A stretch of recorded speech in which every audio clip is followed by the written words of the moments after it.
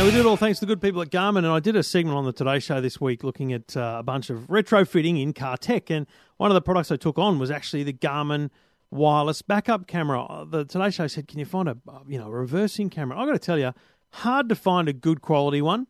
I looked around some of the stores, and they were, I'll be honest, they just looked like kind of cheap Chinese kind of products, and I didn't know that I was going to get the ultimate quality there. So I tried the BC30 wireless backup camera. This is a $249 product, but what it does is the camera kind of clips on the number plate or on the back of the car, and it wires through. Cigarette lighter for power, and obviously you can get double adapters for those things, which is great. But then you don't need to wire all the way through the dashboard because it's wirelessly transmitting to a Garmin screen, and what you use there is basically any of the approved and compatible Garmin navigators. So you've got a satellite navigation unit on the dash, and when you want to view the camera, you just press a button, and bingo, the camera is engaged and shows up on your satellite navigation system. So a really great way to retrofit a reversing camera, especially if you've already got a Garmin sat-nav unit that's compatible with it. And really worth checking that. There's a bunch of Garmin sat-nav units. The Garmin Drive range primarily, as well as a lot of the Nuvis, will work with the wireless backup camera. But check that one out, the BC30 wireless backup camera from Garmin. Your Tech Life with Trevor Long.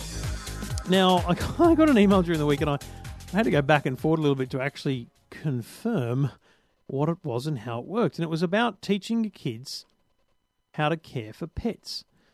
And it's an app that does that, but it does it using hermit crabs, and they're real hermit crabs. You go to a pet store, you buy these hermit crabs called the Craboos. They come from 4 different tribes, different colours, and they're your pet. You obviously buy a little container for them and all those different things. And the very cool thing is that then the app reminds the kids what they need to do with the Craboos. So this little hermit crab, it tells you that it needs fresh water. It tells you need to put salt in the pools. It tells you when it needs munchies and treats, and it basically tells you when things need to happen, and you can let it know that you've done those things. And as a parent, you can check that the kids are actually doing the things that they need to do to look after the crabs. And so it's all about creating that care and responsibility around the pet. You might do that for 6 months before you realise that the kids are capable and up to the routine of looking after a pet. Because you don't want to buy a dog and then have them never clean up after it or never feed it. It's a great way to kind of test whether your kids are ready for pets. Don't know, what do you think? EFTM.com.au. Hit me up on Twitter. @TrevorLong is my username. And, of course, I'm on Facebook as well. Just go facebook.com/Trevor Long.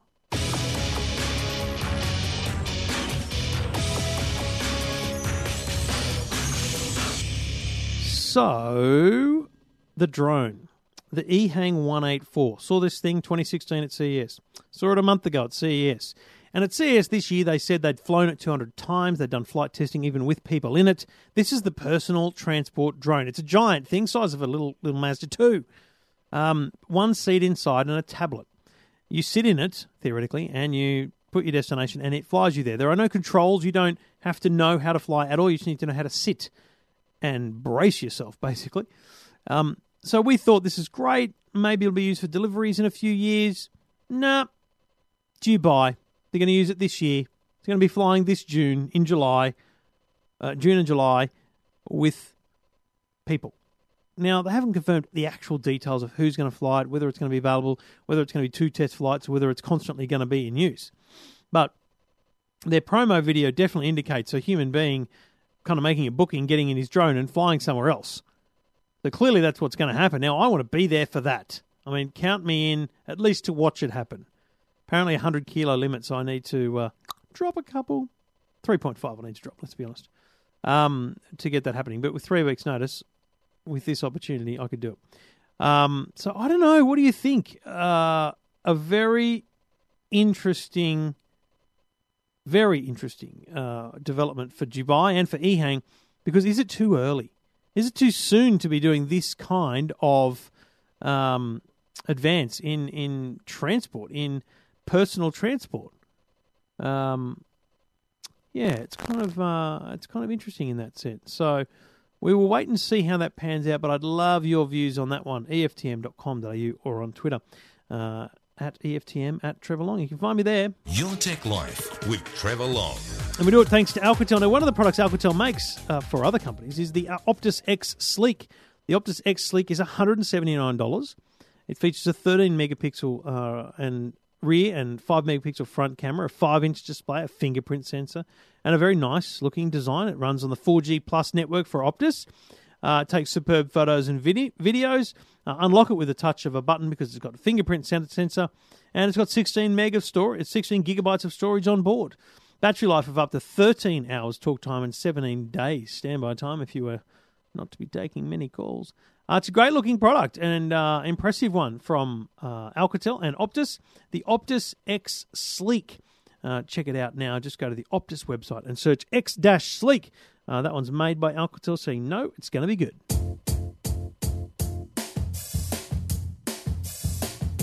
It might sound crazy what I'm about to say,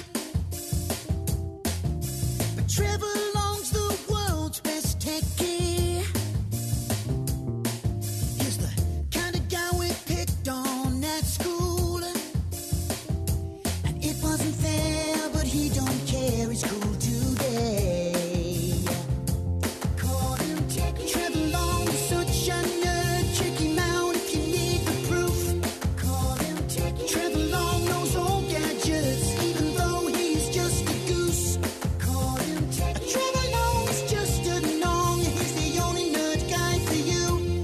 Call him techie. Trevor Long has got something wrong. Being cool, he don't have a clue. So I got a bit grumpy at the end of last week.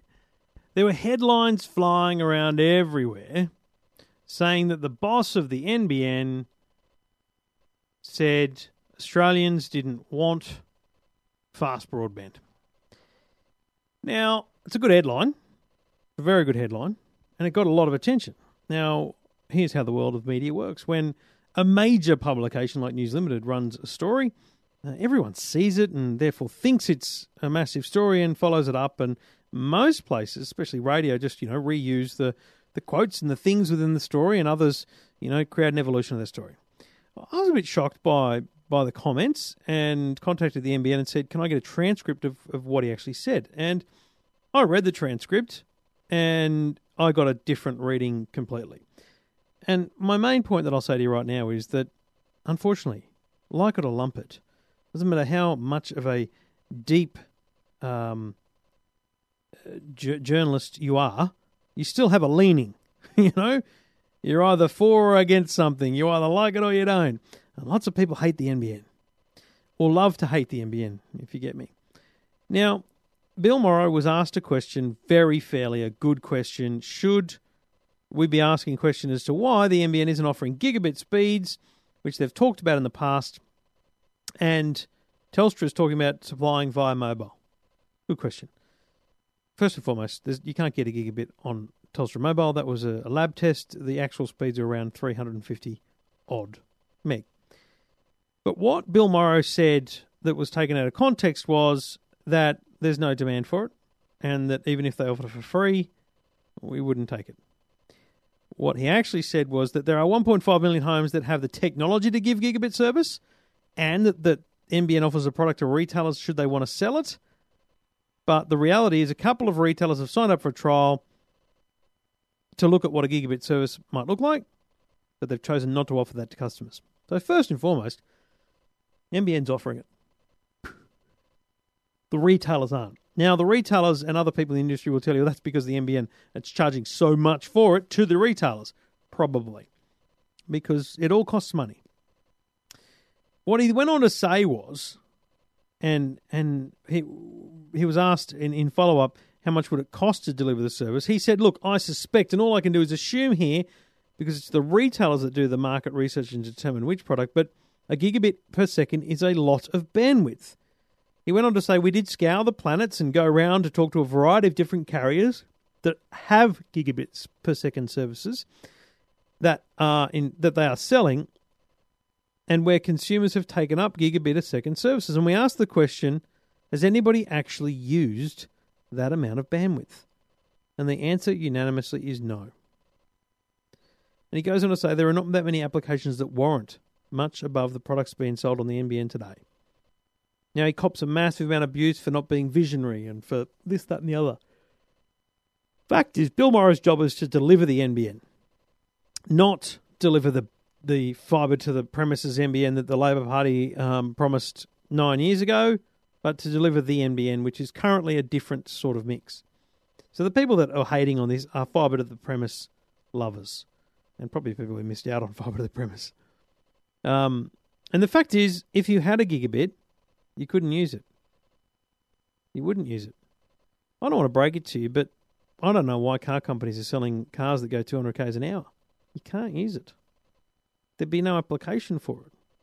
So there's an analogy there somewhere. I'm not entirely sure what it is, but I think Bill is spot on. If I had gigabit speeds right now and I went to upload a video to YouTube, I wouldn't use the full gigabit. I'd probably use 300 or 400 of it and it would upload much faster than my current connection, yes.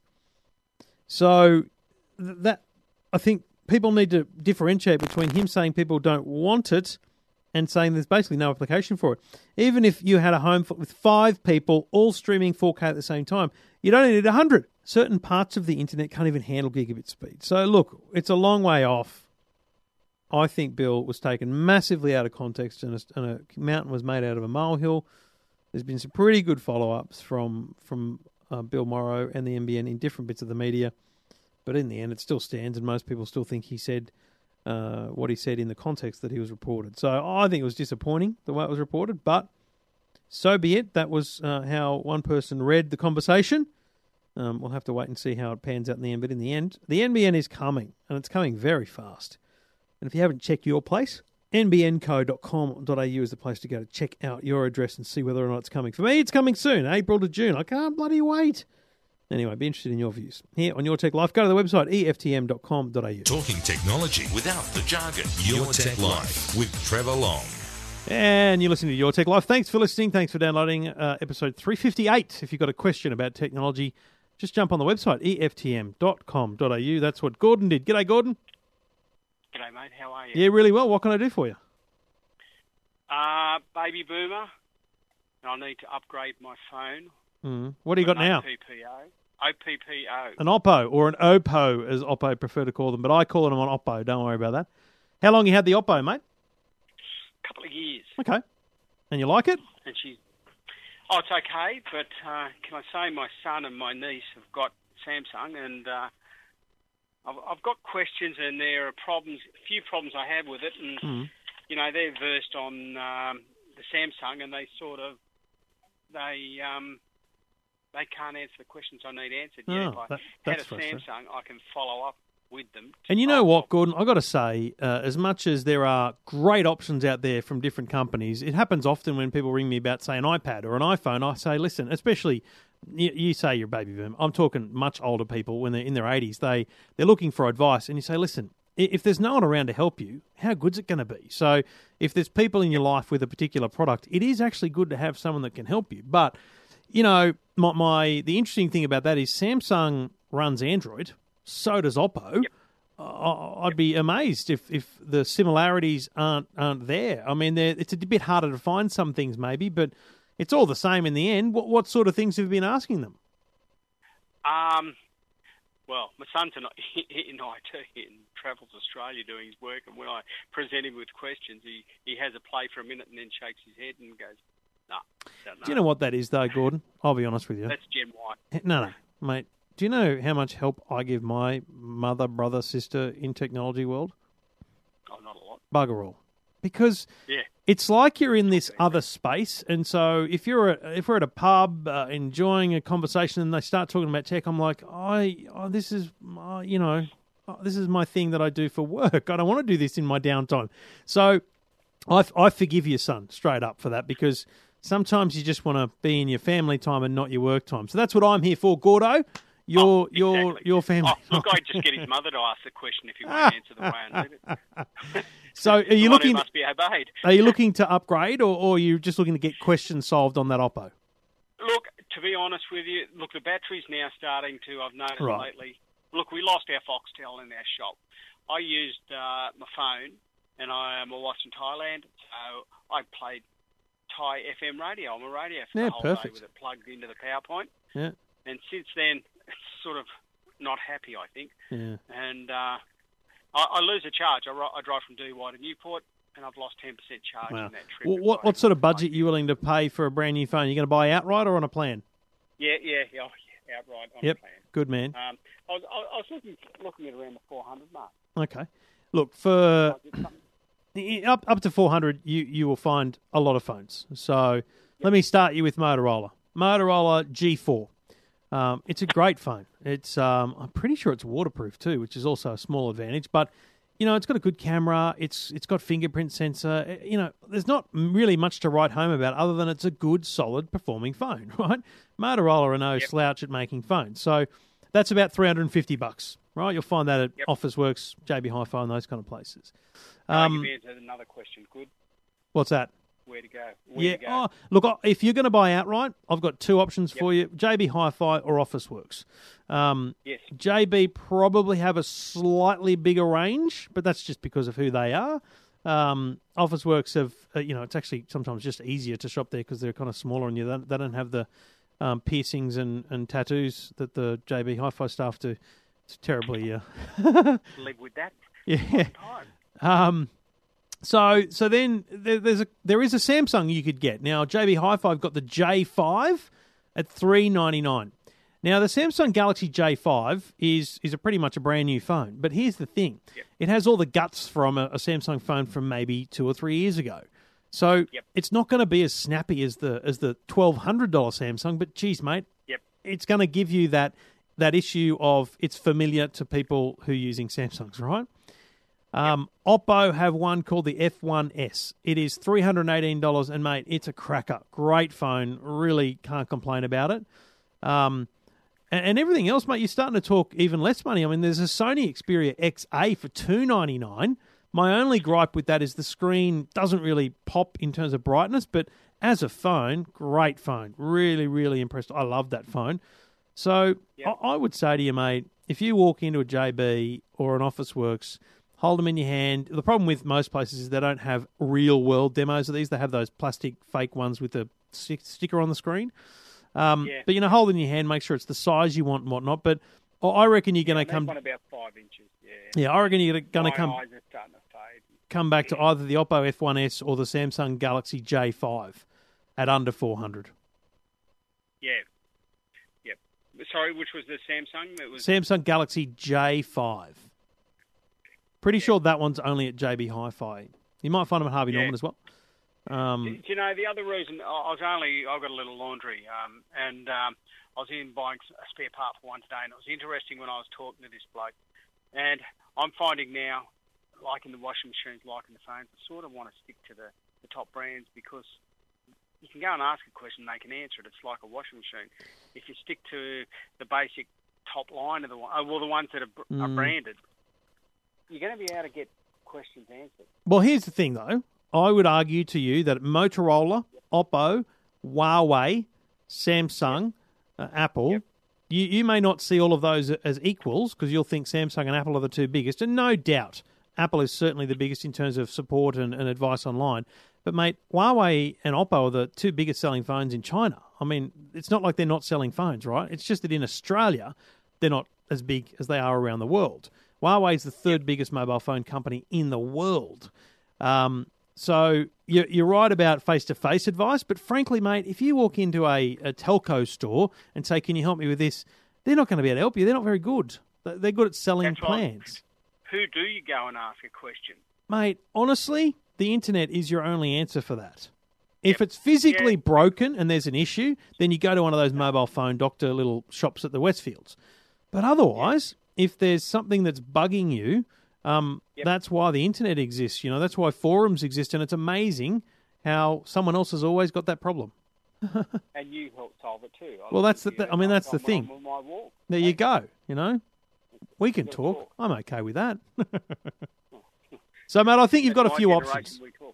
I think you've got a few options in the $400 mark. But if you really, really want that that personal service, that I want to walk in, ask a question, get this sorted, You know the phone you got to buy? Mm-hmm. An iPhone. I actually had a customer.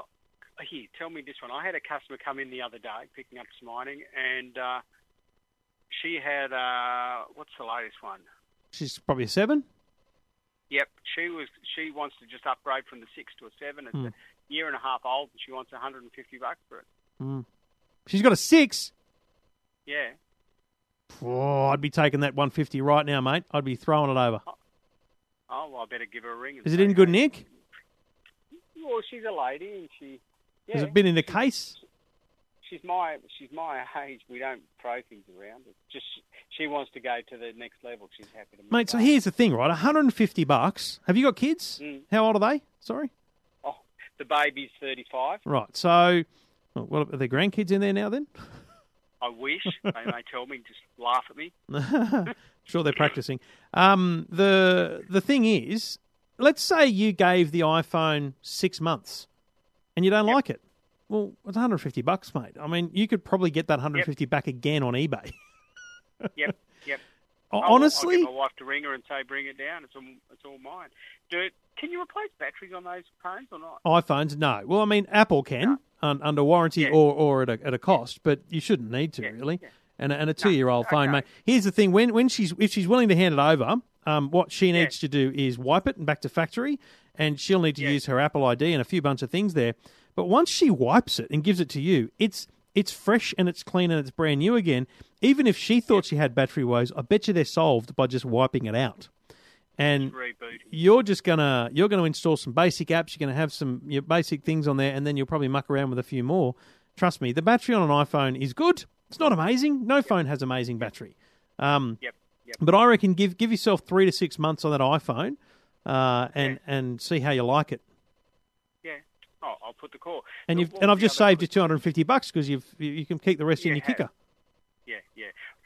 And that would go with, like, my wife being from Thailand, I'm on a cheap phone plan with Labara, which means unlimited phone calls to Thailand. Yeah, the only thing you need to check is that you've got a nano-sized SIM card.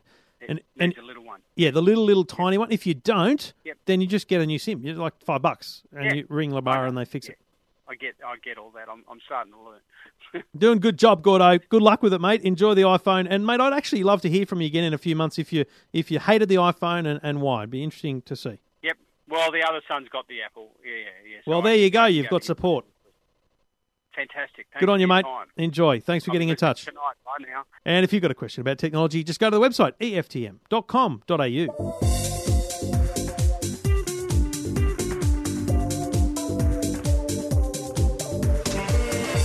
If you've got a problem with technology, get in touch. Just go to the website, eftm.com.au. Try and help you out. G'day, Frank. Yeah, hello, Trevor. Hey, mate, what can I do for you? Trevor, I'm with Telstra with my mobile.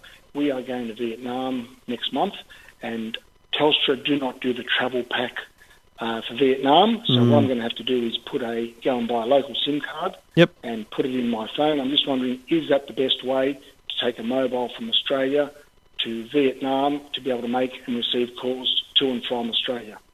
Well, interesting question because, is it the best way? It really depends on how much time you've got on the ground. Like, my biggest problem with getting a local SIM card is you've got to physically do it. Now, I always try and advise against getting the ones at the airport because, they're probably charging more. They're probably not the same service as the locals are getting. If you can find a local who can, if you don't speak the language, who can take you to a local telco store and buy a prepaid SIM as just a local would, then great way to go, mate. But you've lost your first day on the ground, right? Because you've got to do that. But for local costs and the cost minimisation, no doubt that it's the best way to go. If you wanted to do something else, and obviously the issue with Vietnam is the roaming, are you after data or calls while you're on the ground? Just calls. Perfect. Then what you want to do is consider, and when I say consider, I don't have the costs in front of me, so check it out.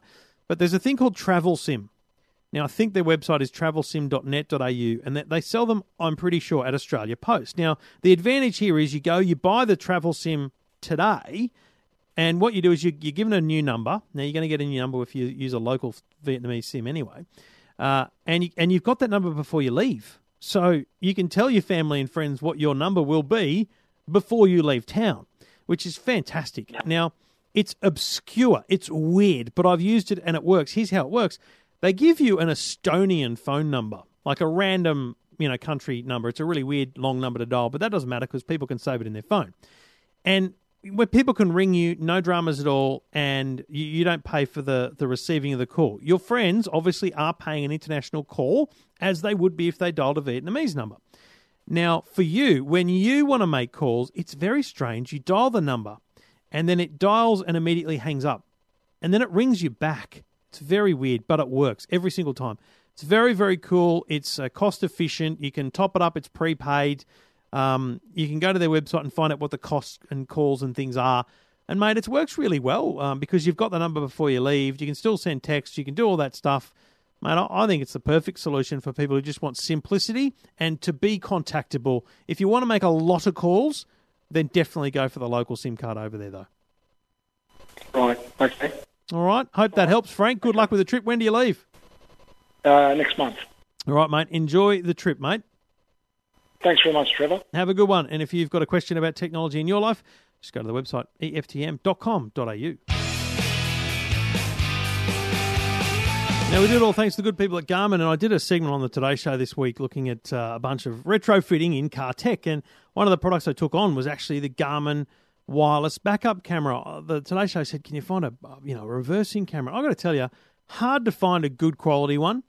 I looked around some of the stores, and they were, I'll be honest, they just looked like kind of cheap Chinese kind of products, and I didn't know that I was going to get the ultimate quality there. So I tried the BC30 wireless backup camera. This is a $249 product, but what it does is the camera kind of clips on the number plate or on the back of the car, and it wires through. Cigarette lighter for power, and obviously you can get double adapters for those things, which is great. But then you don't need to wire all the way through the dashboard because it's wirelessly transmitting to a Garmin screen. And what you use there is basically any of the approved and compatible Garmin navigators. So you've got a satellite navigation unit on the dash, and when you want to view the camera, you just press a button and bingo, the camera is engaged and shows up on your satellite navigation system. So a really great way to retrofit a reversing camera, especially if you've already got a Garmin sat-nav unit that's compatible with it, and really worth checking that. There's a bunch of Garmin sat-nav units, the Garmin Drive range primarily, as well as a lot of the Nuvis, will work with the wireless backup camera. But check that one out, the BC30 wireless backup camera from Garmin. Your Tech Life with Trevor Long. Now, I got an email during the week, and I had to go back and forward a little bit to actually confirm what it was and how it worked. And it was about teaching your kids how to care for pets. And it's an app that does that, but it does it using hermit crabs, and they're real hermit crabs. You go to a pet store, you buy these hermit crabs called the craboos. They come from 4 different tribes, different colours, and they're your pet. You obviously buy a little container for them and all those different things. And the very cool thing is that then the app reminds the kids what they need to do with the craboos. So this little hermit crab, it tells you that it needs fresh water. It tells you need to put salt in the pools. It tells you when it needs munchies and treats, and it basically tells you when things need to happen, and you can let it know that you've done those things. And as a parent, you can check that the kids are actually doing the things that they need to do to look after the crabs. And so it's all about creating that care and responsibility around the pet. You might do that for 6 months before you realise that the kids are capable and up to the routine of looking after a pet. Because you don't want to buy a dog and then have them never clean up after it or never feed it. It's a great way to kind of test whether your kids are ready for pets. Don't know, what do you think? EFTM.com.au. Hit me up on Twitter. @TrevorLong is my username. And, of course, I'm on Facebook as well. Just go facebook.com/Trevor Long.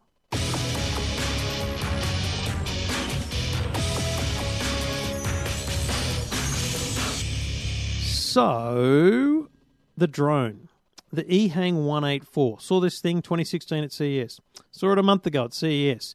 And at CES this year, they said they'd flown it 200 times. They'd done flight testing even with people in it. This is the personal transport drone. It's a giant thing, size of a little Mazda 2. one seat inside and a tablet. You sit in it, theoretically, and you put your destination, and it flies you there. There are no controls. You don't have to know how to fly at all. You just need to know how to sit and brace yourself, basically. So we thought this is great. Maybe it'll be used for deliveries in a few years. Nah. Dubai. They're going to use it this year. It's going to be flying this June and July with people. Now, they haven't confirmed the actual details of who's going to fly it, whether it's going to be available, whether it's going to be 2 test flights, or whether it's constantly going to be in use. But their promo video definitely indicates a human being kind of making a booking, getting in his drone and flying somewhere else. So clearly that's what's going to happen. Now, I want to be there for that. I mean, count me in at least to watch it happen. Apparently 100 kilo limit, so I need to drop a couple. 3.5 I need to drop, let's be honest, to get that happening. But with 3 weeks' notice, with this opportunity, I could do it. So I don't know. What do you think? A very interesting development for Dubai and for EHang, because is it too early? Is it too soon to be doing this kind of advance in transport, in personal transport? It's kind of interesting in that sense. So we will wait and see how that pans out, but I'd love your views on that one. EFTM.com.au or on Twitter at EFTM at Trevor Long. You can find me there. Your Tech Life with Trevor Long. And we do it thanks to Alcatel. Now, one of the products Alcatel makes for other companies is the Optus X Sleek. The Optus X Sleek is $179. It features a 13 megapixel and rear and 5 megapixel front camera, a 5-inch display, a fingerprint sensor, and a very nice looking design. It runs on the 4G Plus network for Optus. It takes superb photos and videos. Unlock it with a touch of a button because it's got a fingerprint sensor, and it's got 16 gigabytes of storage on board. Battery life of up to 13 hours talk time and 17 days standby time if you were not to be taking many calls. It's a great-looking product and impressive one from Alcatel and Optus, the Optus X Sleek. Check it out now. Just go to the Optus website and search X-Sleek. That one's made by Alcatel, so you know it's going to be good. Your Tech Life with Trevor Long. Thank you for listening. This is Your Tech Life. If you've got a question about technology, problem with technology, always happy to take your emails, take your calls. Just go to the website, eftm.com.au. Now, we've talked a little bit before about the brand Boost Mobile, but what you probably don't know is that Boost Mobile was founded here in Australia in the year 2000. Think yourself back to the Sydney Olympics, folks. And that brand was taken to America, is now a massive, massive American brand, and we kind of don't recognise that here. But its founder, Peter Adderton, has worked in America for many years, built that company, built that brand. He's back in Australia now, and we wanted to catch up and talk a whole range of things, from where Boost's at, from where telcos are at, and anything else that comes up in between. He joins me on the line. G'day, Peter. Hey, how you doing? Yeah, really good. So let's go back to 2000. What was the gap that Boost Mobile tried to plug in the Aussie market?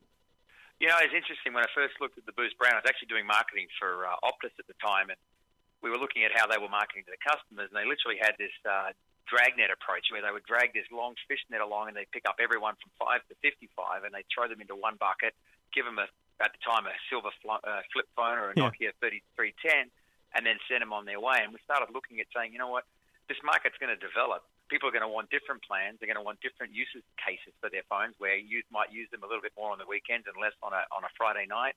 So we started seeing a real difference in the marketplace, but yet the carriers really weren't tapped into going after that segment. So we built the Boost brand, and originally Optus actually wanted the Boost brand as their brand. And I said, listen, if you guys have it, you'll just screw it up. So let us run it. Let us go out there and talk to the market and let us segment it. And really, that's the success that Boost has had. It's been very laser-focused and target-focused, and it grew so exponentially quick here. We partnered with shareholders of mine that owned the Globe Shoe brand back then. We went after the youth market. We created rate plans. We went on to prepaid, which was, at the time, prepaid was kind of like leprosy. Yeah. Well, it was like leprosy. Like, everyone was like, well, I don't want to do prepaid because I've got no credit. I want to do postpaid. And that's changed now, where prepaid really is an acceptable form of paying. You either pay at the beginning of the month or you pay at the end of the month. So what was then we could talk for hours about Boost on its own in Australia, but then you take that brand to America. I see America as a completely different mobile market. I mean, the way they talk about plans, the way they talk about calls. I mean, they get charged for calls incoming. They pretty much don't understand that phones can be bought outright. It's a very different market, and that's because of our contract-based mentality here. What was the opportunity in the US the same, or was it just that you had such a great concept and team that you thought you could build a brand over there as well? Yeah, it's interesting because the market was complex. It's actually a lot less complex today than it was back when we joined, when we went over there in 2001. When I sat across there and looked at the market, it was the same issue. When you go to America, you come to Australia, and I've lived there 17 years. When I land in Sydney, I don't feel like I'm in a foreign country when I ride back in Los Angeles. So it's a very similar mentality.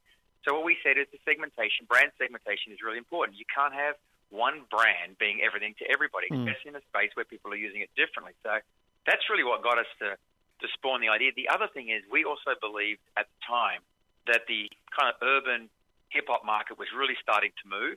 But what you had was you had a lot of brands that weren't interested in touching that back in 2001, 2002. Classic example is Pepsi signed with Ludacris. And you might remember that Bill O'Reilly from Fox News got on his show and he said, I can't believe Pepsi signed with this thug, this rapper thug guy. Suddenly, 24 hours later, Pepsi dumps him. There's a huge issue. When you look at our brand, we went into Nextel, our partners, and said, that's what Boost does. We'll tap into that brand. And everyone was kind of super shy. So we went out there. We partnered with P. Diddy, with Jay-Z. We actually one of the first ones to break Kanye West. So we went heavily into that culture.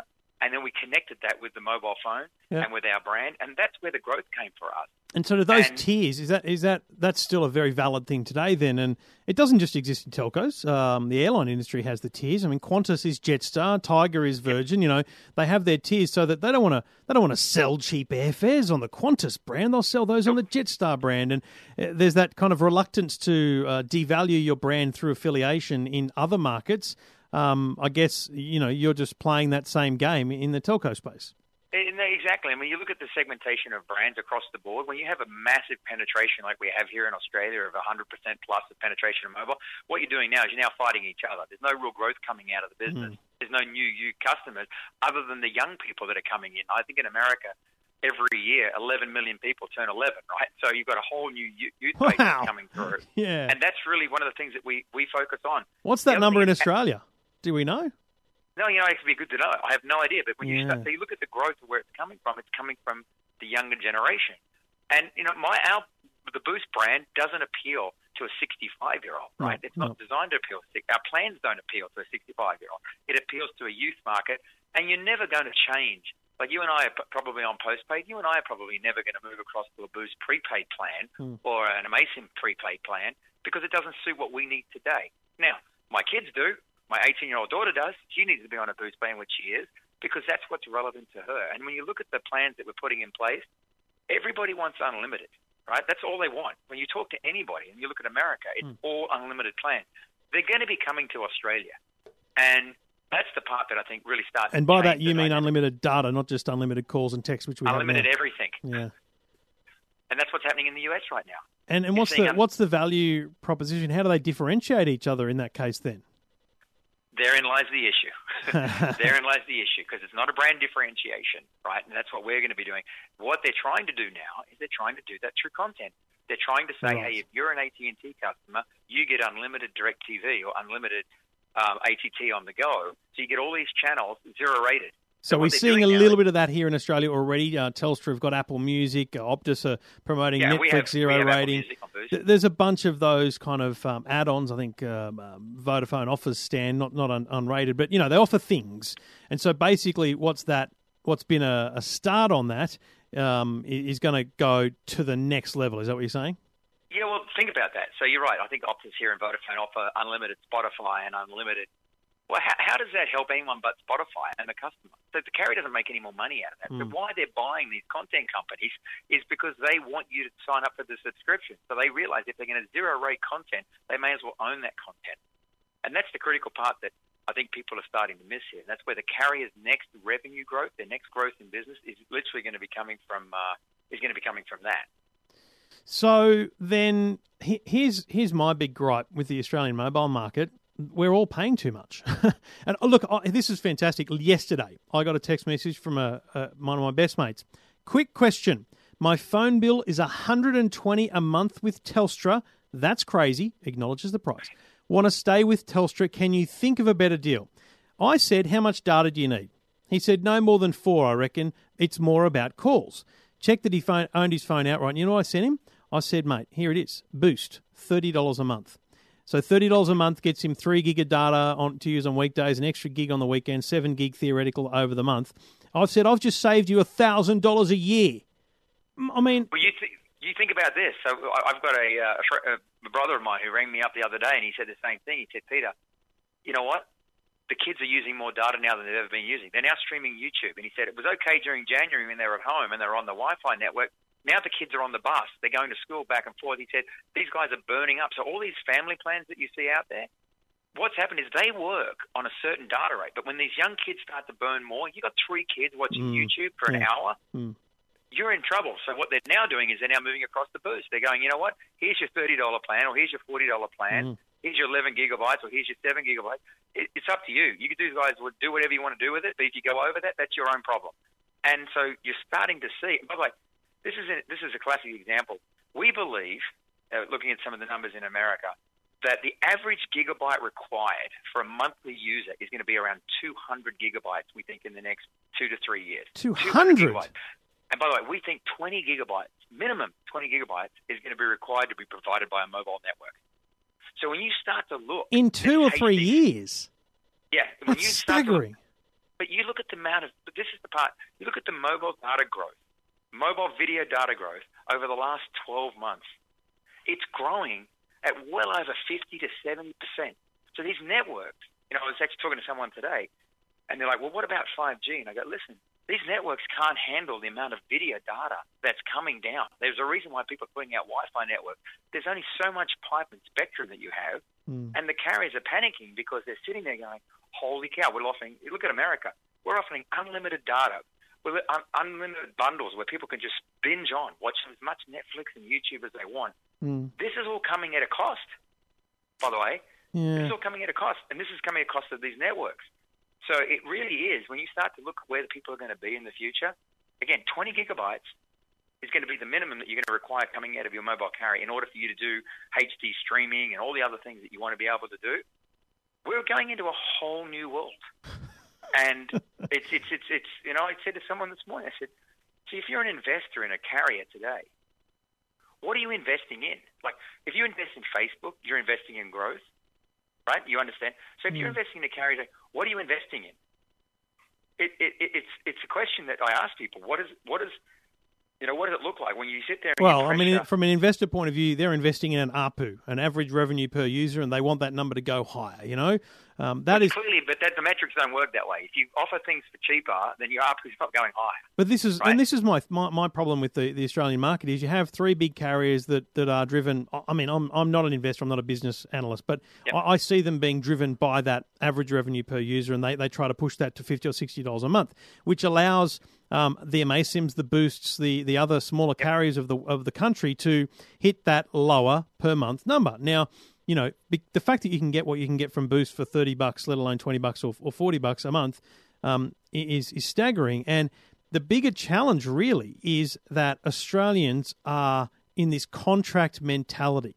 Now, what you just said to me is stark, because if you need 20 gig, let alone 200 in a couple of years from now, think about the people that are in a month from now going to sign up to a 2-year plan with a Samsung Galaxy S8 if and when it's announced. And they're locked into, I don't know, let's say they're lucky enough to get 6 or 7 gig from Telstra or Optus, maybe 9 gig on a $70 or $80 plan. In 2 years from now, that's their data allowance. It's not going to be enough, especially with the generation. It's simply not going to be enough. And you can see those numbers coming, and the carriers can see those numbers coming. It's incredible. But do you think they bank on that? Do you think they bank on that so that in the last 6 months of your contract, you need more data, therefore you'll pay for more data? I don't think that. I think any carrier that's out there at the moment has no clue how fast this is growing and how they're going to actually, fill the pipe up. Especially looking at the US, there's spectrum constraints, there's network constraints. And the other thing when you talk about 5G, because that's the next thing that's coming, everyone's like, this 5G is going to be great, is that you talked about the handsets. The one part that no one ever talks about when they talk about 5G is the actual hardware. there's going to be an incremental cost to the hardware. You're not going to be able to take your existing iPhone or Samsung and stick it on a 5G network. There's going to be a premium. So the question becomes what is that premium? I don't think anybody knows. How much more is it going to cost for a 5G handset than it's going to cost me for a 4G handset? And is the trade-off of the speed worth it? Yeah, and I would argue, you know what, Peter, I still argue today that I'm not going to say the vast majority, but certainly the majority of people, 3G today is fine because for what people are doing in different demographics, okay? The younger demographic, which Boost operates in, obviously notice speed and notice this stuff, but I'm not sure that the trade-off from 4G to 5G is worth it in the first 3 to 4 years if we have to pay more for a handset. No, it's only worth it to the carriers. The only reason why we went from 3G to 4G is that the networks actually became more efficient for them to deliver voice, which means they made more money. There was no, let's make the speeds faster for our customers. Yeah. It was like, we need to get off 3G because we've got so much traffic coming that we need to move to 4G. That was purely a play that they built into their P&L that showed that it actually was more efficient to deliver a voice, a text, and data through a 4G network for them from a profitability point of view as opposed to worrying about the consumer speed. But you look at 5G, and I mean, they're the questions that I keep asking people is like, okay, so who's making a handset? How much is the handset going to be? If there's a 50% premium or a 40% premium or a 30% premium on 5G, who's going to do that? That means anybody who moves to 5G has to update their phone. So if you're locked on a 2-year plan, you're going to have to update your phone if you want 5G, and then the cost is going to come in. A lot of people are doing BYO now. So the BYO, the bring your own SIMs, bring your own devices, and then you know a lot of the SIM-based businesses.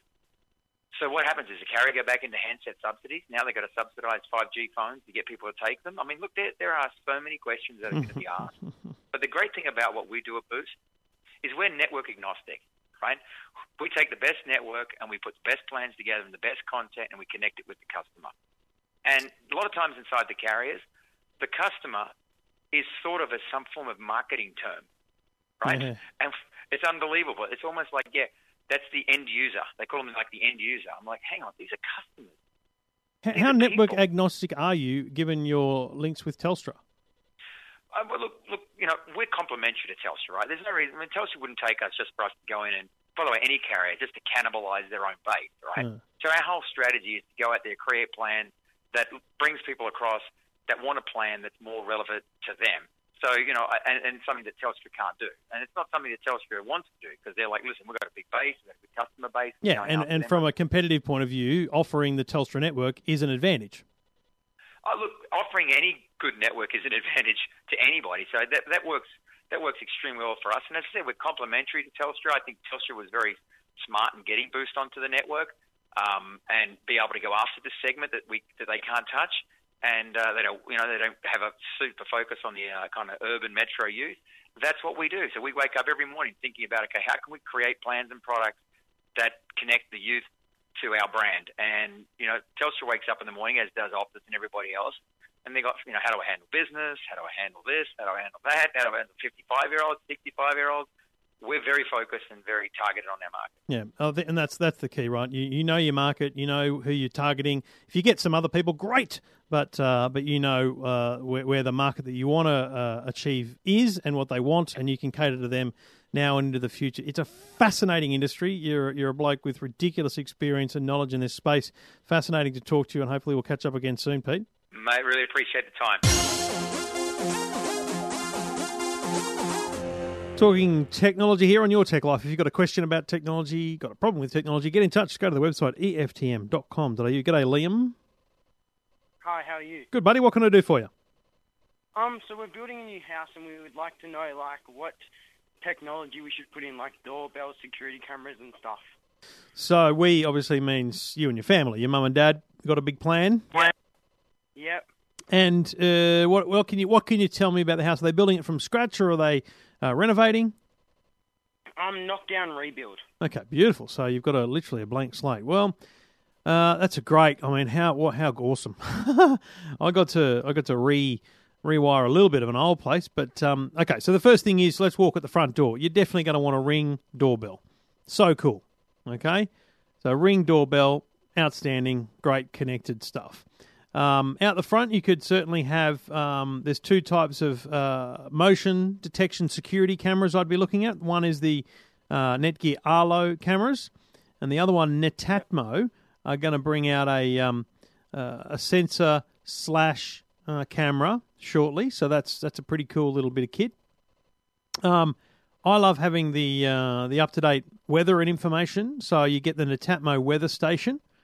Now, it sounds like a silly gimmick, but here's why you want something like that. Because, as you'd appreciate, Liam, it's not about one device having information. It's about that information being shared. So with a weather station, you could have information about whether it's hot, cold, or indifferent, and that could trigger other things to happen. So that could trigger air conditioning to turn on or heating to turn on, things like that. So it's useful information for your home to have more so than yourself.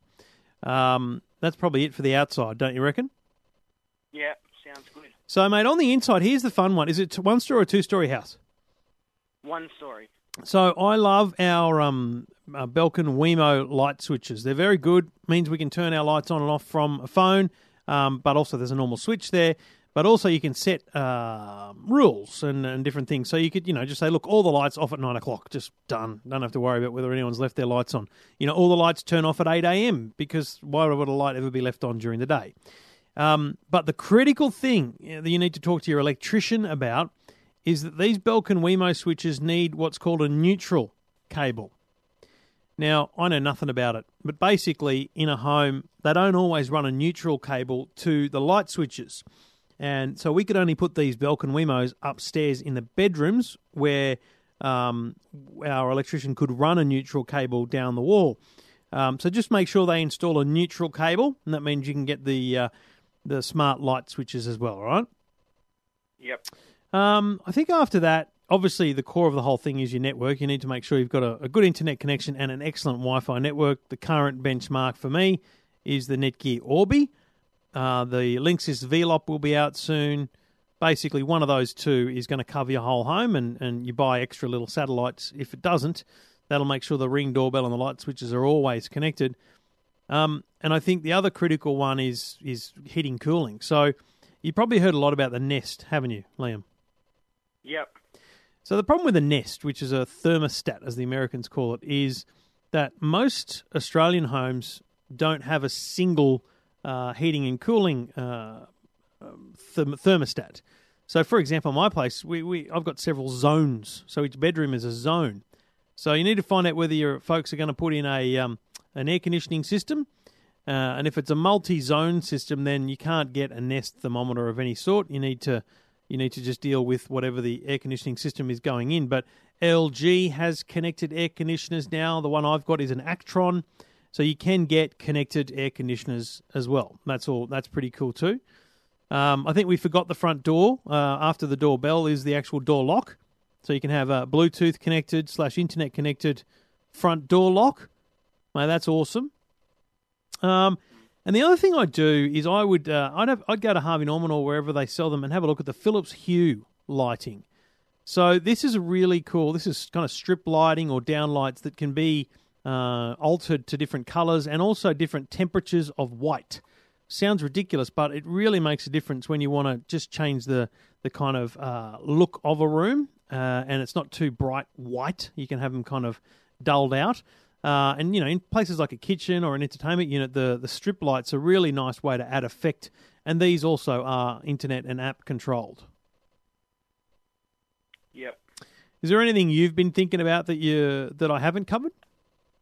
Oh, not really. We were mainly looking at the Ring, which sounds pretty good. So Yeah, mate, Ring is a great start. And the great thing, apart from the air conditioner, which is a pretty big upfront decision, and you don't normally retrofit that, although you might, but in a rebuild, you'd probably put it in straight away. The only one that can't be done after the fact is adding the neutral wire, although in a single-story home, I believe you can. So all of that stuff can be retrofitted, mate. All that stuff you can get as you go. We bought a house that's 25, 30 years old, and all of those things that I've mentioned are in our house. And we don't use them all every day. We press the light switch button more than we use the app, probably 10-to-1 ratio. But it's cool to have, and when things start to happen. So I love the fact that when we go away, I can set our lights to be on a random away mode as opposed to just saying, this light comes on at 7 and turns off at 9. This one comes on at 9 and turns off at 11. And a thief will notice that pattern, so you can have randomized lights coming on and off and things like that. But just remember, mate, Liam, the most important investment is that router, your Wi-Fi network. Because if your Wi-Fi's crap, everything's going to be crap. Yeah. Cool. Do you reckon you'll get the folks over the line? Are they on board with the smart stuff? Yeah, they want most of it, so yeah. Awesome. Well, mate, I look forward to. You should do a blog or something on the purchase decisions, the construction, the installation. Just it's good information for other people. I'd love to see that and certainly read that.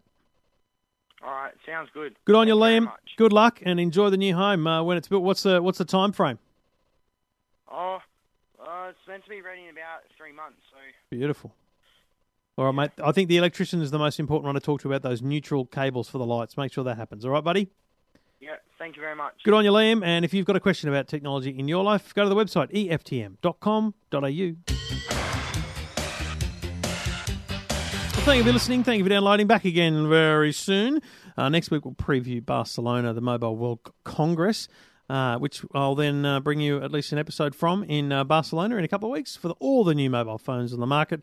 The best thing to do, though, is follow on Twitter at EFTM, at Your Tech Life, at Trevor Long.